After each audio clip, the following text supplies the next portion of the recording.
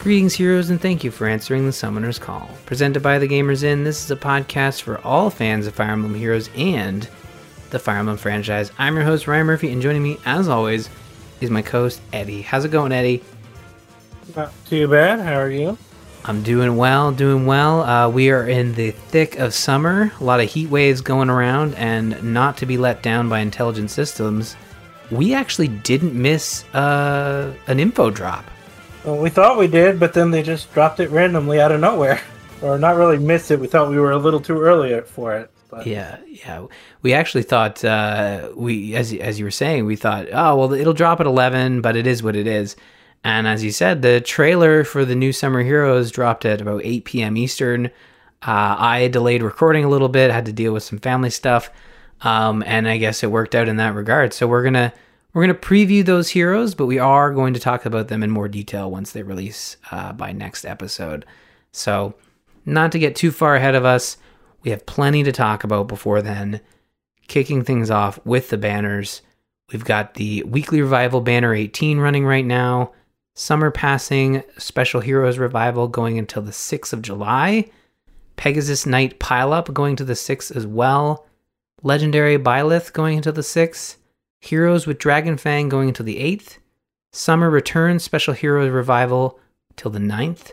Summer's Arrival Special Heroes Revival until the 12th.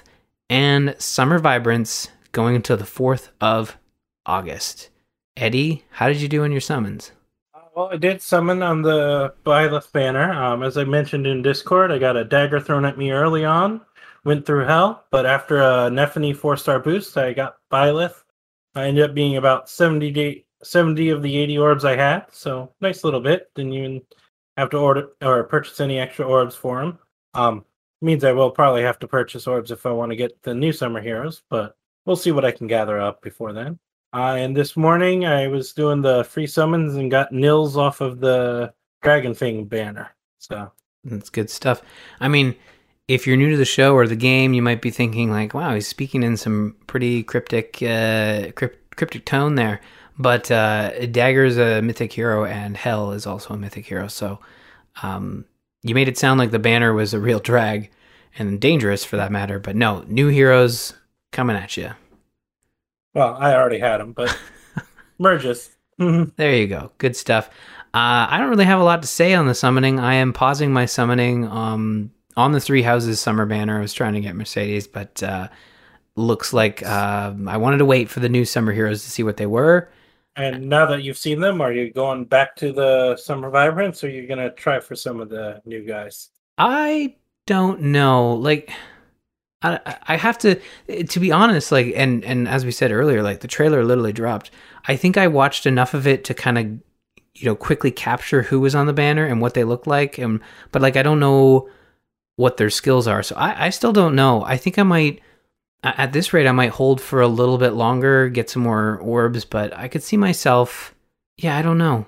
Original content heroes, not to jump ahead, but I don't know. I'm torn. Yeah, we'll go over who's there in a little bit later, but I mean, you generally don't worry about the skills. You worry about what are your feelings on the heroes, and feel free to take your time to decide what you feel on them. But not a problem. Yeah, I will likely, I'll think a little bit more about it while we go through the show, and then when we talk about the heroes, I'll probably have a better answer. But like, I'm not big on the original content heroes, and that's fine. I wasn't particularly attached to Book 4, but I do like Sita, so we'll see. We'll talk about it in a little bit. We'll go over those heroes and talk about who we like on the banner, but more details in the coming episode next week. Yep, we didn't get a new calendar, and I went over everything last week, so nothing much, just the new heroes that are coming out in a couple days. But we did get info on the version update that should be coming out today or tomorrow. Yes, so the brand new version update coming, which is 5.7, as Eddie said, arriving either July 5th/6th, likely late day on the 5th. And what we'll have is, a lot, like a couple of new features, some quality of life stuff, but, a lot of the standard additions. Kicking things off, we have a new team skill lock A new button will be added in the team selection screen that allows you to lock the equipped skills and sacred seals for all the heroes in a particular team. This is not for me because I don't understand why I would need it. Yeah. I mean, if you're using same unit on multiple teams, maybe you can lock the skills to a specific team so that, you can just swap between skills easily depending on what team they're in.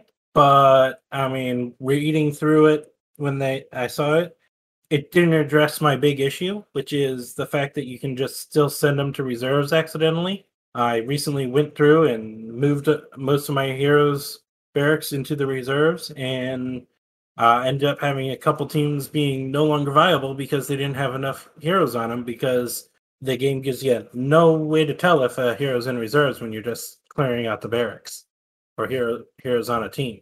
And this team skill lock thing doesn't seem to prevent that. You can still send them off to the reserves accidentally. So with this feature, and obviously it's not in the game yet, so we can't test it, does it allow you to set up like a specific team with specific skills, and then that locks that setup, and then you can go change the skills on that hero and have them in a different team? Like, is that what they're saying? Or is this literally like you can't touch their skills?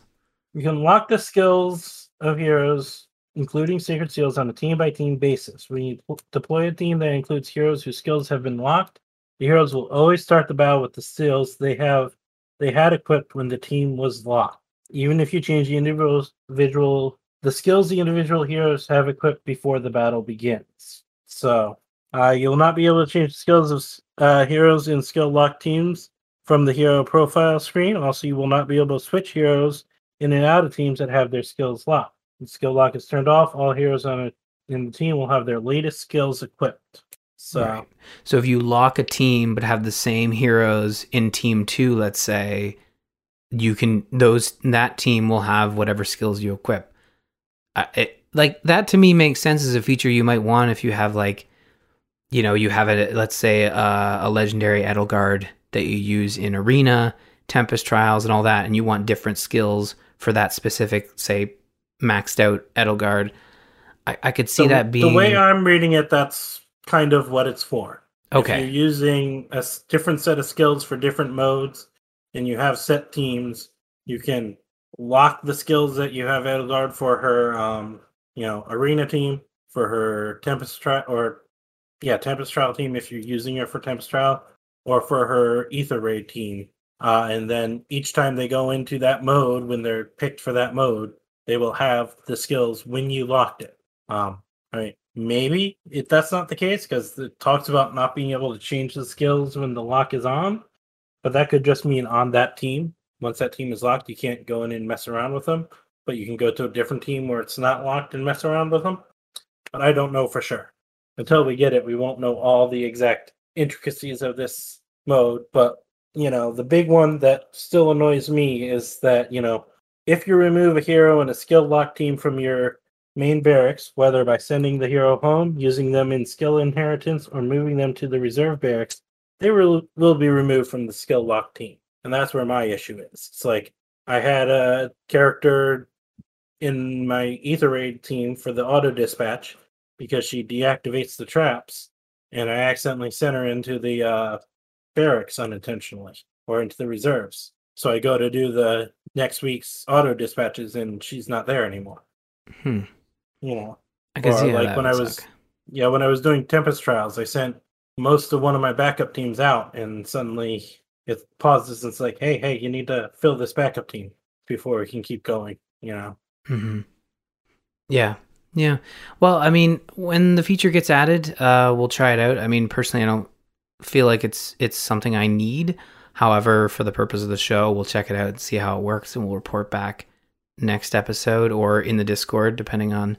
Like I said, for those that use the same units or similar units on multiple areas, this sounds like it's a great feature for them. Oh yeah, for sure. Not for me though. I think there are people out there, players that wanted this, or else they wouldn't have implemented it. So it's nice that it's there for those folks. And if you're one of those folks, certainly let us know in the Discord or via our email. You can check the show notes for links or stay tuned at the end of the show. We also have new legendary skills. Lyn, Lady of the Wind, is getting a new A skill or an upgraded A skill. Law of Sakai 2, and in the C slot, Joint Drive Speed. Robin Fell Vessel is getting an upgraded A skill, Dragon Skin 2, and in the C slot, Speed/Resistance Rain 3. This means something, that we're getting these skills detailed in the version update. We are likely going to see a remix we're banner. getting their remix banner, yeah. Yeah. We got the double special heroes this past month, so it makes sense that we should be getting a legendary remix banner. So Lyn and Robin, legendary Lyn and legendary Robin are getting their remixes. Leaves Ephraim and Hector due to get their remixes in September. I'm expecting that instead of waiting until September, in August, we'll see some new legendary heroes pulled out of the normal pool and put into the remix banner. Probably when they do a Fey channel for the Brave Heroes. So I'm expecting at that point is when we will get some more heroes pulled out to last through November and January, if not all the way to March next year. Cool. Yeah, I mean, for some reason, I know it hasn't happened yet, but for some reason I feel like Lyn already got new skills. But that was Fjorm and somebody else. Yeah, Fjorm and Ike were, I think, the first two. I had it pulled up here. Here we are. Fjorm and Ike got remixed in the February banner. Gunthra and Ryoma got remixed in May. And now Lyn and Robin are getting remixed in this one. So I'm expecting the last two, Ephraim and Hector, to get remixed in what should probably be September, since after that first one, which was early, they've settled into a every other month with double special heroes on the other months. Yeah. So that sounds fun. We'll look forward to that in a little bit. We have the standard editions, Eddie, the old tried and true. What do we got here? New set of combat manuals coming in for the monthly ones. We got Summer Takumi and Ursula. We got Plegia and Chris in the 4-star, as well as Seta, Silas, Soleil, and Roy joining him on there. Summer Takumi and Ursula are both 5-star manuals you can get for Ephemera 7. So, I have a quick question. This is sort of out of the blue here, but since we're in the standard editions to the patch, I might as well spice things up a little bit. Do you think we'll ever get a feature to allow us to upgrade a divine code or a manual into a full-fledged hero? Like, I feel like we are a currency away from that happening. They're giving away these combat manuals, and they're not heroes really to write home about. But at the end of the day, if you want to complete out your hero catalog and you don't have Summer Ursula or I can't remember if Ursula was a Tempest Trial or a normal one. I can't remember either. Probably not Tempest Trial, because I think original Ursula was Tempest Trial. Summer was on a banner. I don't think so. No? That's too bad. I mean, if they ever do that, it's gonna be like a Formasoul. Yeah, like a premium currency. Yeah, you have to pay for this item to unlock it, and you only get one every so often. Limited access to them. I'd be fine with that. Because I mean, the whole concept of the manuals came from taking a hero you received and getting rid of them. This was a way to get the skills that they have, but, not give you the heroes. So that way, harder to get skills that are locked to certain 5-star units can be obtained. Well, I'm giving Intelligent Systems permission to create one more premium currency if they'd like. Just throwing it out there into the wild. I wouldn't hold my breath on that, but feel free to if you want. No, I'm good. I enjoy breathing very much so. Yeah, aside from that set of combat manuals, as usual, we got a bunch of weapon refineries. Jerome, Master Rider, is getting a unique weapon. Fjorm, Gunthra, Fel Robin, who's already getting new skills, is getting a upgrade refinement to her weapon as well. And her other version, the male Fallen Robin, is also getting that upgrade on his Green Dragon Stone. Dorcas and Springcatria are also getting uh, refinements to their weapons. And then, of course, we got new Heroic Grail units. Orson and Zealot are coming into the Heroic Grail Good area. stuff. Good stuff. Other stuff coming in the version update is the standard, well, not so standard, but additions to Ether Raids. You've got the Dark Shrine. Offense and defense versions can now be upgraded to level 8. The escape ladder on the offense side can be upgraded to level 6. And at level 6, you can regain Aether from losing up to 6 times. Also, 2 new songs can be purchased from the Concert Hall and Aether Resort. Respite and Sunlight from Three Houses, and Gods Have the Risen Spread This Far. Awakening, quite the title. And also Mjolnir Strike. The Winged Summoner can be upgraded to level 4, so if you're into that, good stuff for you. And finally, the last note here, a big lock icon will be displayed in the Edit Defensive Team screens in Ether Raids and Mjolnir Strike when your team is locked. So if you're a big fan of giant locks, good news. There's going to be a big one added soon. Yes, it's such amazing news. And the other amazing news, as we already mentioned earlier, is that we got the legendary Byleth banner. Yes, we did. So, legendary Byleth banner on the red orb, you've got Lif, Plumeria, and Anand, or Anand. I can't believe I did that again. On the blue orb, you've got legendary Julia, Arenis, and Not. And on the green orb, you've got Hel and Dagger, as well as Byleth. And finally, on the colorless side, you've got legendary legendary Leif, and Bramamond. So, yeah. Yeah, and note that Leaf, Plumeria, Not, Hell, Dagger, and Bremenmond are all mythics. So the only normal ones are Anand and Aranis. Yeah, so if you're looking to summon and you're looking to stick to the mythic heroes, or legendary heroes for that matter, then there are a couple of normal hero potholes there for you to swerve around. Or if you don't have them, you might try to get them anyway. But the big star of it is, of course, the new legendary hero with Byleth, the Fodlan Star. He's the mysterious young mercenary and son of a former captain of the Knights of Saros. Byleth had more to him than was suspected by most, which was awakened after it was an attempt to seal him in a dark void was made. Fully merged with the Heart of Sothis that had kept him alive at birth, he appears as a Green Tome Infantry Water Legendary unit with Para in his Enlightened One class outfit. He wields the Sword of the Creator in his attack animation, but for the sake of the game, his weapon is the Professorial Text, which boosts his special trigger, and if he initiates combat or is within 2 spaces of an ally, he gets +5 to the 4 combat stats. And also, he has a second feature, which also is given to any allies within 2 spaces of him. But that second feature is that if he is faster in combat during the combat, essentially if his speed is greater than his foes, he neutralizes guaranteed follow-ups and prevents in skills that prevented follow-ups. Like I said, that part is shared with allies within 2 spaces. So any ally within 2 spaces gets that if their speed is fast enough. They can do that. His legendary skill is Sublime Heaven. It boosts his damage by 25% of his attack, and 50% if it's against dragon or beast foes, while disabling non-special skills that reduce damage by X percentage. He has no other new skills, but does come with Tier 4 Attack Defense Ideal, Lull Attack Res, and Times Pulse. Mm-hmm. So this is the male Byleth legendary hero.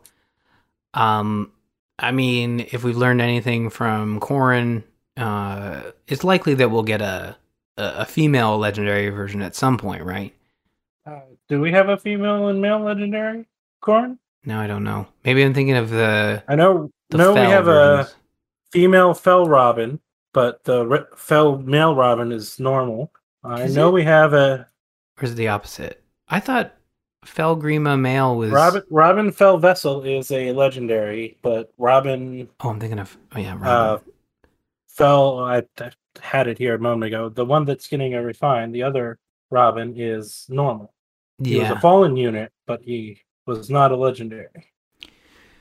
Right. So they probably likely won't do a repeat. Now I'm trying to think if there has been a legendary repeat for the Avatar character. You know, I think they pick one Avatar version, and that gets the legendary. Let me go look. You said Corrin. Let's see if there's a legendary male Corrin. I know there's a legendary female Corrin. But, Hmm. but what are your thoughts on his skills there? Uh I think they're pretty good. Like I think, for the most part with legendary heroes, like they really stack the deck. But a water legendary unit in his lightened one class outfit, I think that's a good fit. Um I love this weapon is called the professional professorial. Thank you. Text. Professorial text. That's a good Yeah. one. Because everyone still calls him Teach and Professor after he's clearly not their teacher anymore, which is good. But no, I think his skill set's pretty good. Like legendary skill Sublime Heaven, boosting his damage by 24%, but increasing it even further against a dragon or beast. That's pretty good. I think he's got a good kit. I mean, honestly, as you said before, I don't really focus on the kit. I kind of focus on the character. But being male Byleth, and I'm playing male Byleth now, and I just feel like, yes, both versions of Byleth are pretty dull and sort of like empty shells for good purpose, to put yourself in the game. But I don't know, because I played as female Byleth first, I kind of always sort of lean more towards female Byleth, whereas the opposite for Corrin and Robin, I played male versions of that in the 3DS range. So yeah, no, I think he's got a good kit. I think he looks great. Like the artwork is great. Obviously, as we're playing through 3 houses, I'm playing as male Byleth, and like this whole outfit is like, yep, they nailed his Enlightened One class, and that's what he looks like. And it's very well detailed and stuff. So I think they nailed that aspect of it. But I honestly didn't anticipate like a 3 houses legendary hero so quickly. Yeah, I mean, if anything, the timing is what caught me off guard. But I was expecting Byleth to eventually get a legendary version. I did look through, and I can only find one legendary version of each type. This is the first male version of a Avatar character that got the legendary treatment over the other one. Oh, okay. But most of the ones that have a Fel version do have a Fel version of each type. So there is a Fel Corrin and a Fel Corrin, as well as 2 Fel Robins, although one of them is legendary, one of them is not. Or Fallen. Fel Fallen, by the way. Mm-hmm. And this year's Fallen, we got the 2 Fallen Morgans. So yeah, and I could see us getting Fallen Byleth next year. I could see that being a thing. I mean, the issue with Fallen Byleth is where would that fit? Because there's no point where Byleth is truly fallen, True. Yeah, I guess they kind of root everything else in lore and canon, right? Yeah, to a degree. Like there is from what I haven't played through it, but there's like Awakening DLC, which is where the Fallen Morgans come from. We finally got to meet Fallen Dimitri in game this month, which we'll discuss later. For a little bit. Yeah. No, we don't see him much, but yeah, I didn't mean like, oh, we're only going to talk about it for 30 seconds. No, like I mean, we literally saw him for a little bit. I mean, we'll get there in a little bit, but yeah, no, I think I like you understood that Byleth would become a legendary hero pretty much since they made their way through all the lords. He was definitely the next one up. I'm glad they didn't make him mythic, even though they probably could. He or she is pretty powerful.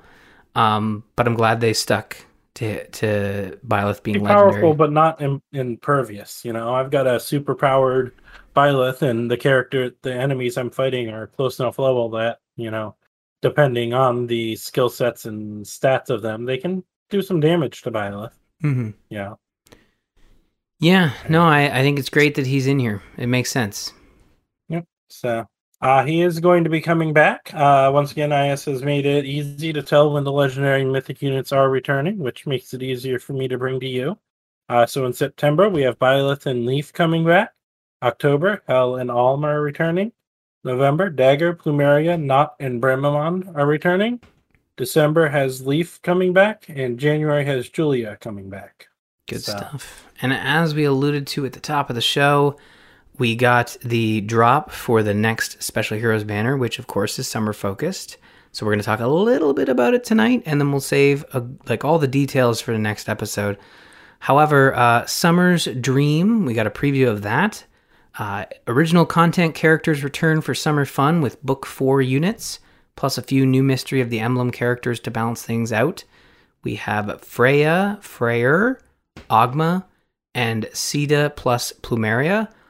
Oh, and Norn as the Tempest Trials Plus unit. We'll cover these heroes in more detail, as I said, next episode.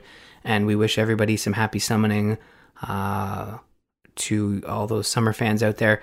But, of course, we're not just going to drop it there. Eddie, I'm curious, you asked me who I might summon for on this banner, and I think personally, Book 4, as I said earlier, Book 4 wasn't, my preferred book of heroes. None of them really stuck with me like Fjorm did, and like Fjorm did. I'm trying to think of the Book 3 unit. Why can't I? Well, clearly they didn't stick with you that well. No, I know. Oh, Air. Yeah. They kind of haven't done much with Air since then. They kind of push her aside, but Fjorm keeps coming back. Fjorm comes back more often than Air or Peony. Yeah.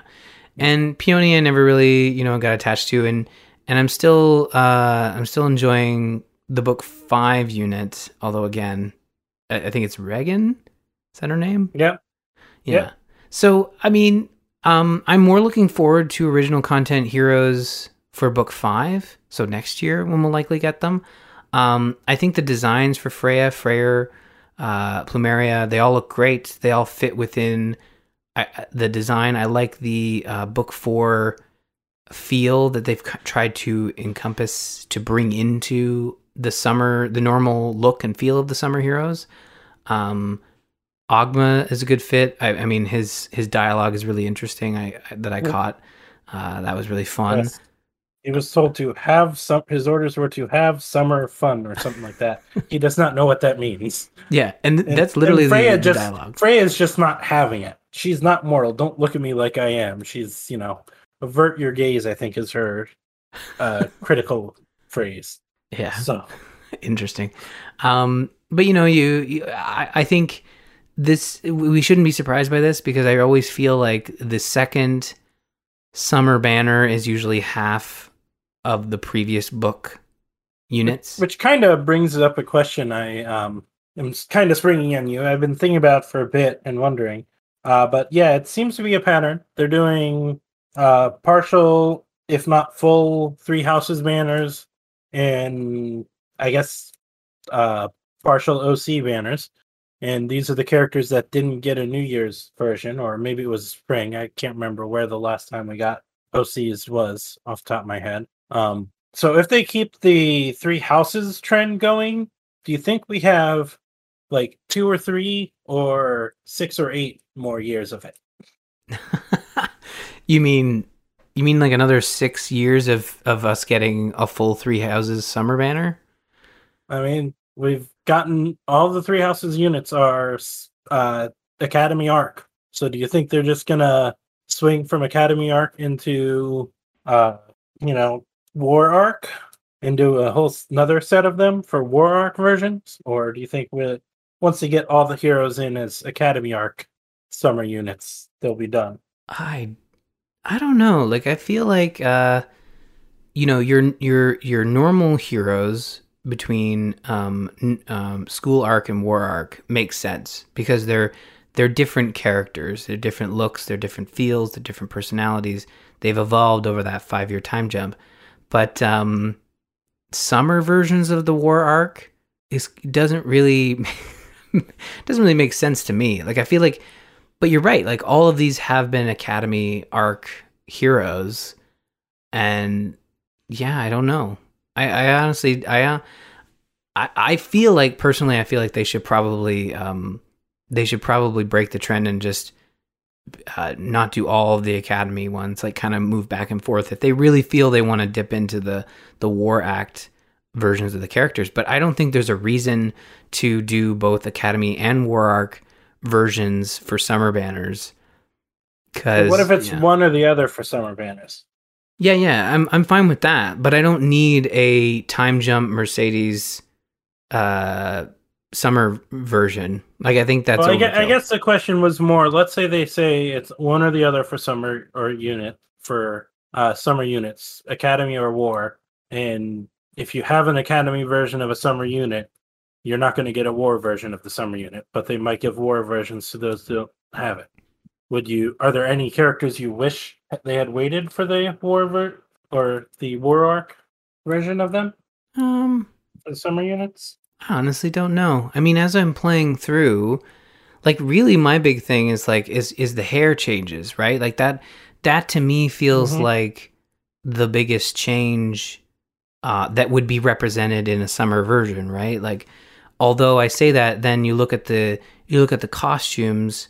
There's some other subtle changes to many of the characters, but yeah, the hair is the easiest one to spot. The hair is the easiest one, but then you look at their unit costumes, their clothes in the War Arc. Like Petra changes pretty drastically from the school arc over to the War Arc, so you could bring in more of her War Arc sort of flourishes, her more Brigid design, right? That would be interesting. So I feel like there are characters where you can mix and match, but like you also come back to like where the characters are at, and could you imagine like Eye Patch Dimitri being a summer unit?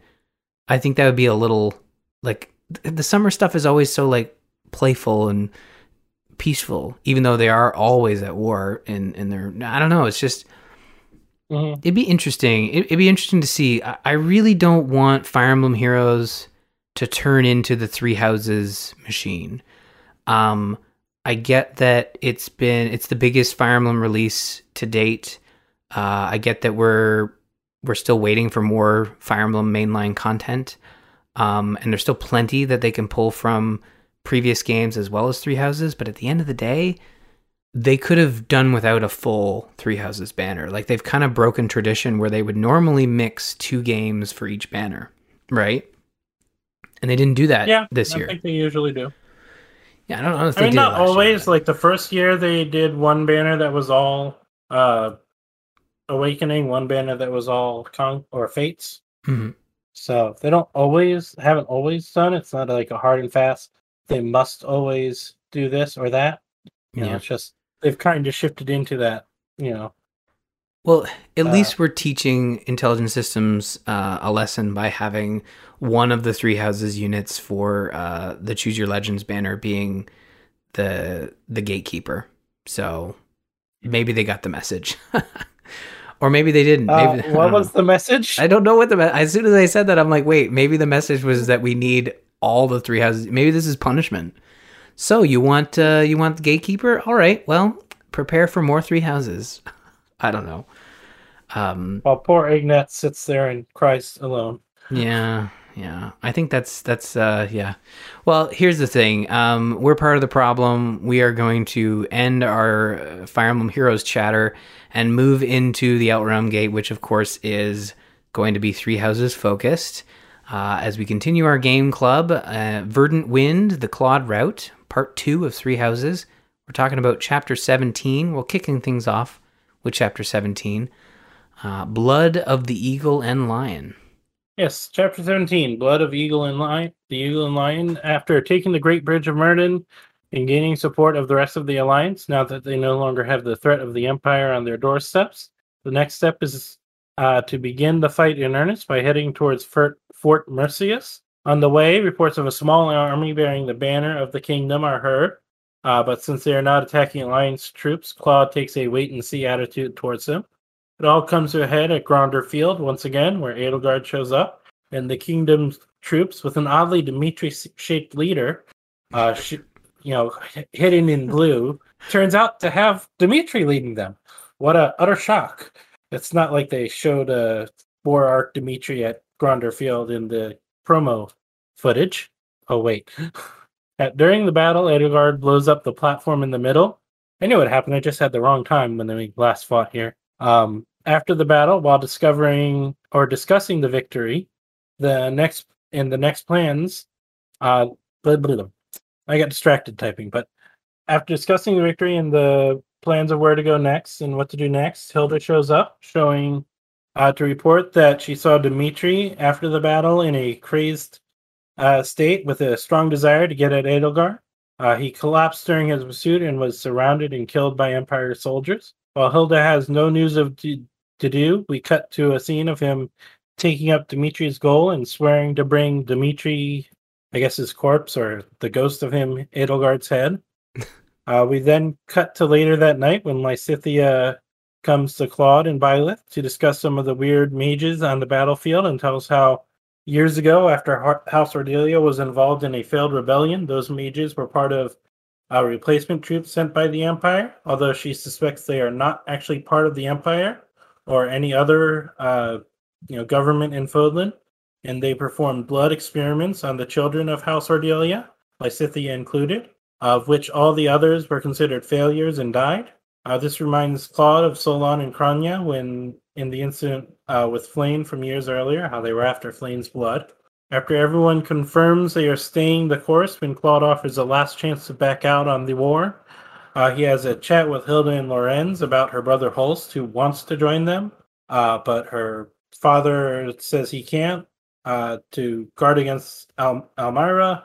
And Claude is glad that he's staying back behind in case Edelgard tries to attack from the former kingdom territory. So, yeah, your comment about the Dimitri-shaped shadow leader or whatever, it's kind of interesting. This whole, I wasn't really thinking about it in the moment. I'm like, oh, is it Dimitri? Is it not? And of course it's Dimitri. Dimitri lives. We get the cutscene, which is very much the final trailer we got at E3 the year this game released. And yes, the cutscene with Dimitri in the trailers could have been from a different route. Yes. But I mean, they build to the battle of the the battle of the Eagle and Lion in Act 1. It's almost, every act has this battle like Gronderfield in the second act, so it's almost a guarantee that, Dimitri's going to be there to participate. Mm-hmm. Yeah. Yeah, so when I saw that cutscene pick up, I was like, oh, yeah, this is the trailer we got for the War Act. But you're right, yeah, you could explain it away as being a different timeline, but this is Fire Emblem, all the rumors of Dimitri being dead, something clearly happened to Dimitri, and I'm guessing we don't know what that is unless you play the Blue Lions route. Yeah, in the Blue Lions route, there's rumors of Dimitri's dead, but Dimitri claims that Dedue sacrificed himself to save him. So, and he thinks Dedue's dead for half the, for the first 4 or 5 maps before Dedue randomly shows up on one of them. So, okay. Huh. So, yeah. So it is interesting. I mean, he doesn't last long. He lasts basically the chapter. They describe a pretty gruesome death. It was either he lasts this chapter in this storyline, or, maybe he pops up again later, hunting down Edelgard in another chapter, trying to kill her. But, I mean, this is pretty much the inspiration for Fallen Dimitri. Blue Lions Dimitri is broody and a bit crazed. This version is a bit above and beyond with his, pure kill them all. I mean, maybe I'm misremembering what Blue Lions Dimitri was like until he gets the shock that allows him to come to grips with himself and recover from his dementia. Mm-hmm. But he's full in his dementia. No one's stopping him. No one's helping him figure out or whatever, come to his senses. So in this act, he just, goes after him, and maybe we'll see Dedue later, and it could have been Dimitri, or both Dimitri and Dedue again. But he wasn't going to end well in this one, because he wasn't willing to talk and work with you on Claude and all. So. Yeah. I mean, that is pretty much, I think, how every act plays out is, the ones I played Edelgard's route, and it's basically the same thing. look, I have to try to stop you, and if that means my death, so be it. Claude's a little more. Claude's more of, I gotta defend the Alliance, or at least put up a show. If you're gonna let me live, I'll leave. But I killed him with the wrong person and killed him, apparently. So. Oh, I think it's to be expected, but yeah, as you said, Dedue kind of like swears revenge. He probably is going to pop up again. But I'll say this, the second Hubert showed up on the map, I beelined it to him just to kill him. But of course, he retreats. Little worm.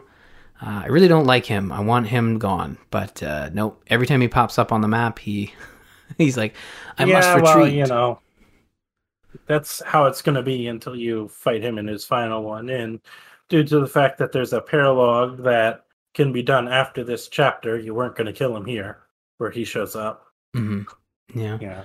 Well, it was a really fun chapter. Like there was a lot of like the fact that it's also a throwback to your first, or I guess second, battle between three armies. Second main battle. I'm probably forgetting them. There's probably many others, but it feels like it's a mirror. I think there's the trial one at the very beginning of the game. So your first task before you even start the month system. Then there's the big one halfway through Act 1, and this one, chunk of the way through Act 2. So yeah. I really like the setup. I love the difficulty curve when you go up the middle to try to capture the armament, and Edelgard's like, haha, they're trapped in the middle now, and she uses the fire or the burning sort of oil or whatever to kind of lay traps around you. So I thought that was frustrating. Yeah. Funny thing is that if you stand on the actual ballista, you're fine. Oh yeah, When you try to get off the ballista, you're in trouble. Exactly. Yeah, I thought that was an interesting touch. But yeah, no, I the map was fairly simple with my units, and I'm sure with yours as well, as they've power leveled a bit. But I really like this chapter. I think it pushes the story forward. It is the beginning of your push into the Empire and Edelgard's first sort of defeat. She rightfully says like, I didn't expect to lose. So like, I think going forward, as we get to the conclusion of the game, it's going to be interesting to see how things ramp up, because I've only experienced the other side of this. My recollection is she said maybe not that she expected to lose, but she expected you to be a thorn in her side. Yeah. Is what I recall her saying. No, that is what she said. I'm misremembering, but essentially she didn't expect you to be this big a thorn in your side.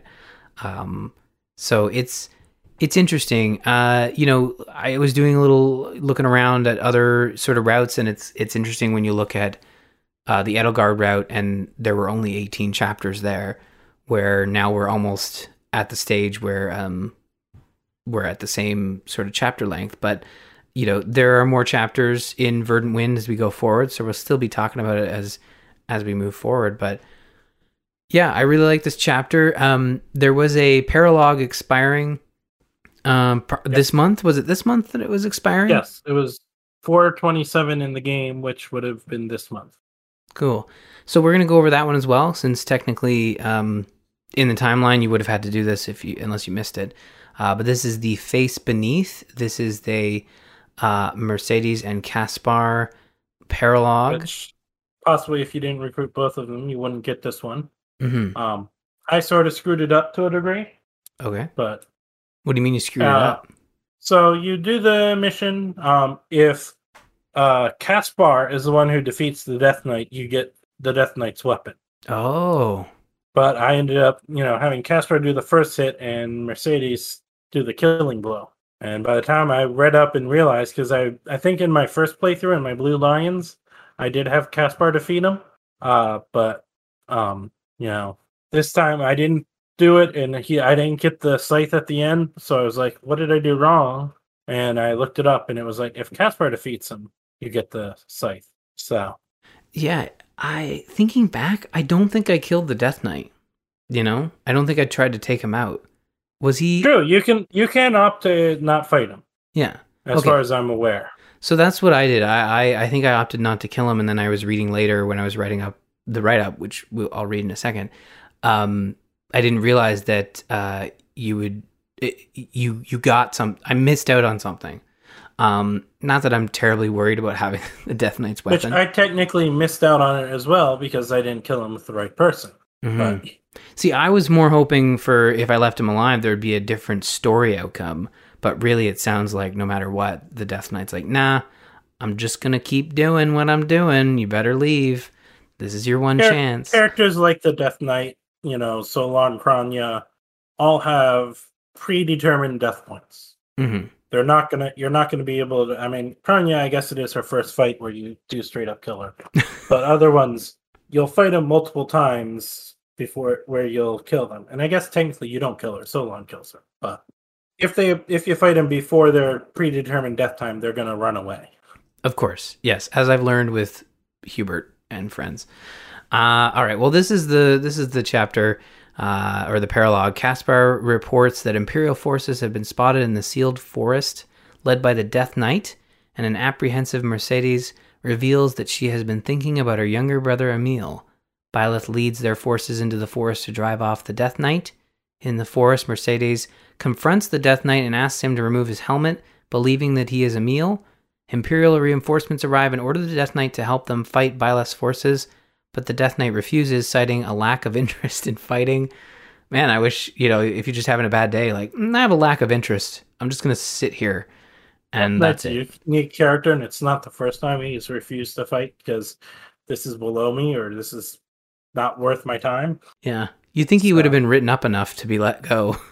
Like, sorry, we got to go in another direction. You just keep citing a lack of interest. That's what you get when you're one of the favorites of the boss. And the boss just has your utter loyalty, and you can slack off as much as you want, and until the boss is annoyed with you, don't matter. Exactly. Flame Emperor, come on, what are you doing? All right, Byleth and their companions defeat the Imperial soldiers. Afterwards, Mercedes asks the Death Knight to join their cause, and the Death Knight asks Mercedes to leave Garreg Mach Monastery. Neither sibling is willing to back down. The Death Knight gives Mercedes the hero's relic of House Bartels, the Raphael Gem. If Caspar defeated him, he also gives him his Sigh of Serail. The Death Knight vows to kill Mercedes the next time they meet before departing. Mercedes blames his upbringing in House Bartels for his current psychotic nature and believes that there is still a kind man within him.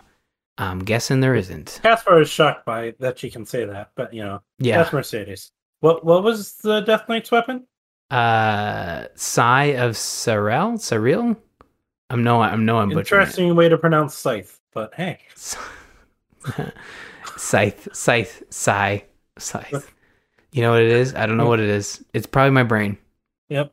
But yeah, I pronounced it Serial, the second word, but it was just that you said sigh. I'm like, you even typed in the THE there, so. Now I'm trying to think.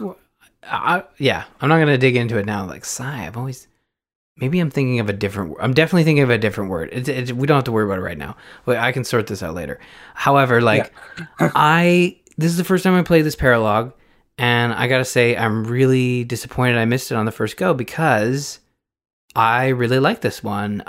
From a story perspective. Well, you couldn't do it on the first go. You're right. Yeah, because I did Edelgard route, and this one does not show up for Edelgard. Yep, because while Death Knight wasn't playable when you played through the Edelgard route, he eventually became playable. So it'd be awkward if you're going and fighting one of your allies even before he was a playable unit. Oh, so he's a playable unit? He is now a playable unit. Oh, okay. But it's not Yuritsa. It is Yuritsa. So is Emil Yuritsa? Yeah.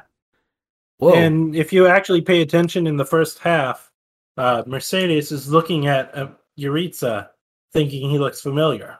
Because she's realizing that he might actually be Emil, her long-lost younger brother. All right. Because that's the thing, right? Because I do remember that. I remember hints of that. But, yeah. Okay. See, this is the thing. I think it was when Anna was added, they added as a free unit for everyone, because I think Anna was the paid one. You could get Yuritsa on the Crimson Flowers route, or the Death Knight.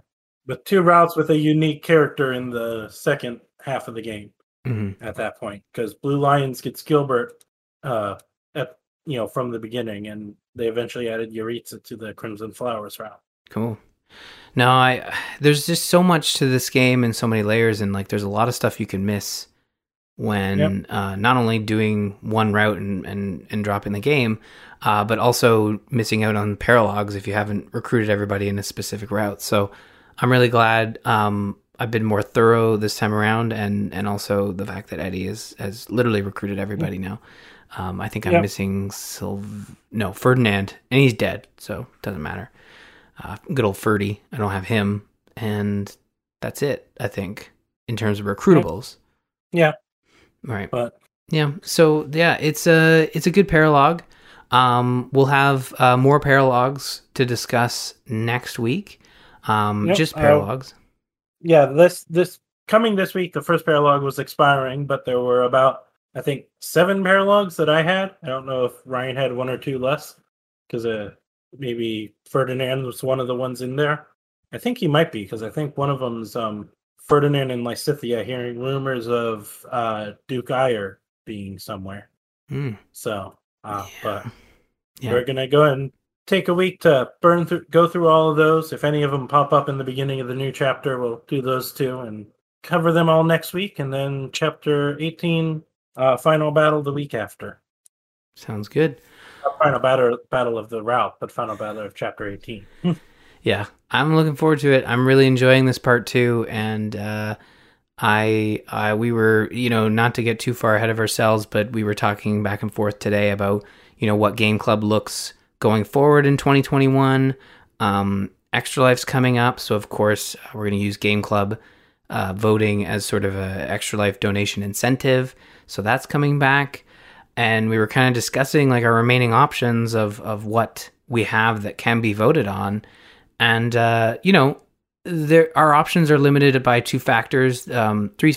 One being the game had to have come out in North America, so we have so it's been translated by Nintendo. And 2, it's easily obtainable, so the GameCube and Wii versions are pretty much out because neither of us have those, and they're very expensive. And 3, if we've already done it. So our choices are becoming, more and more limited, but... And before we get the inevitable mentions in Discord or emails, I know that there are fan translations and ROMs of games that are not easily accessible that you can get, but neither of us feels comfortable obtaining those.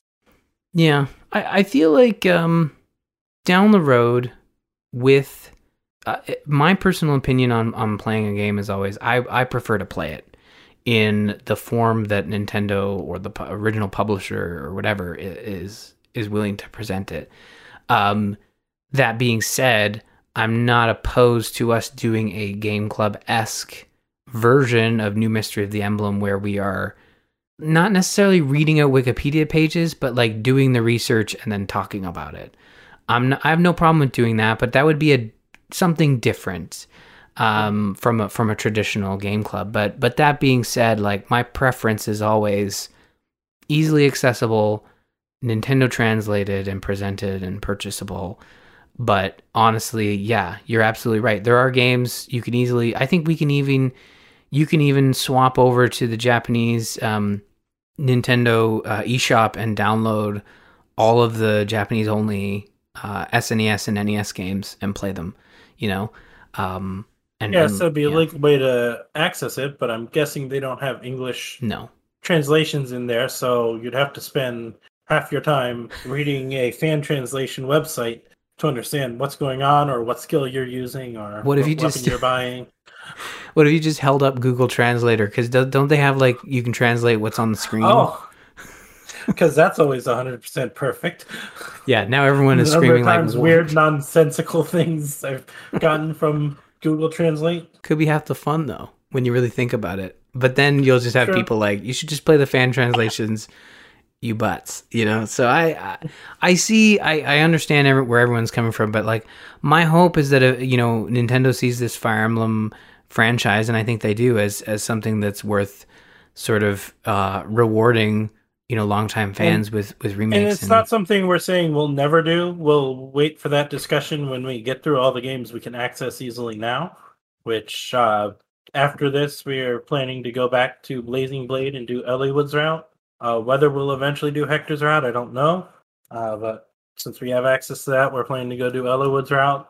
Then by then, it'll be Extra Life's choice of what we're doing after that, whether another Three Houses route or Awakening, or if Extra Life really, really wants to punish us, Fates. Yeah.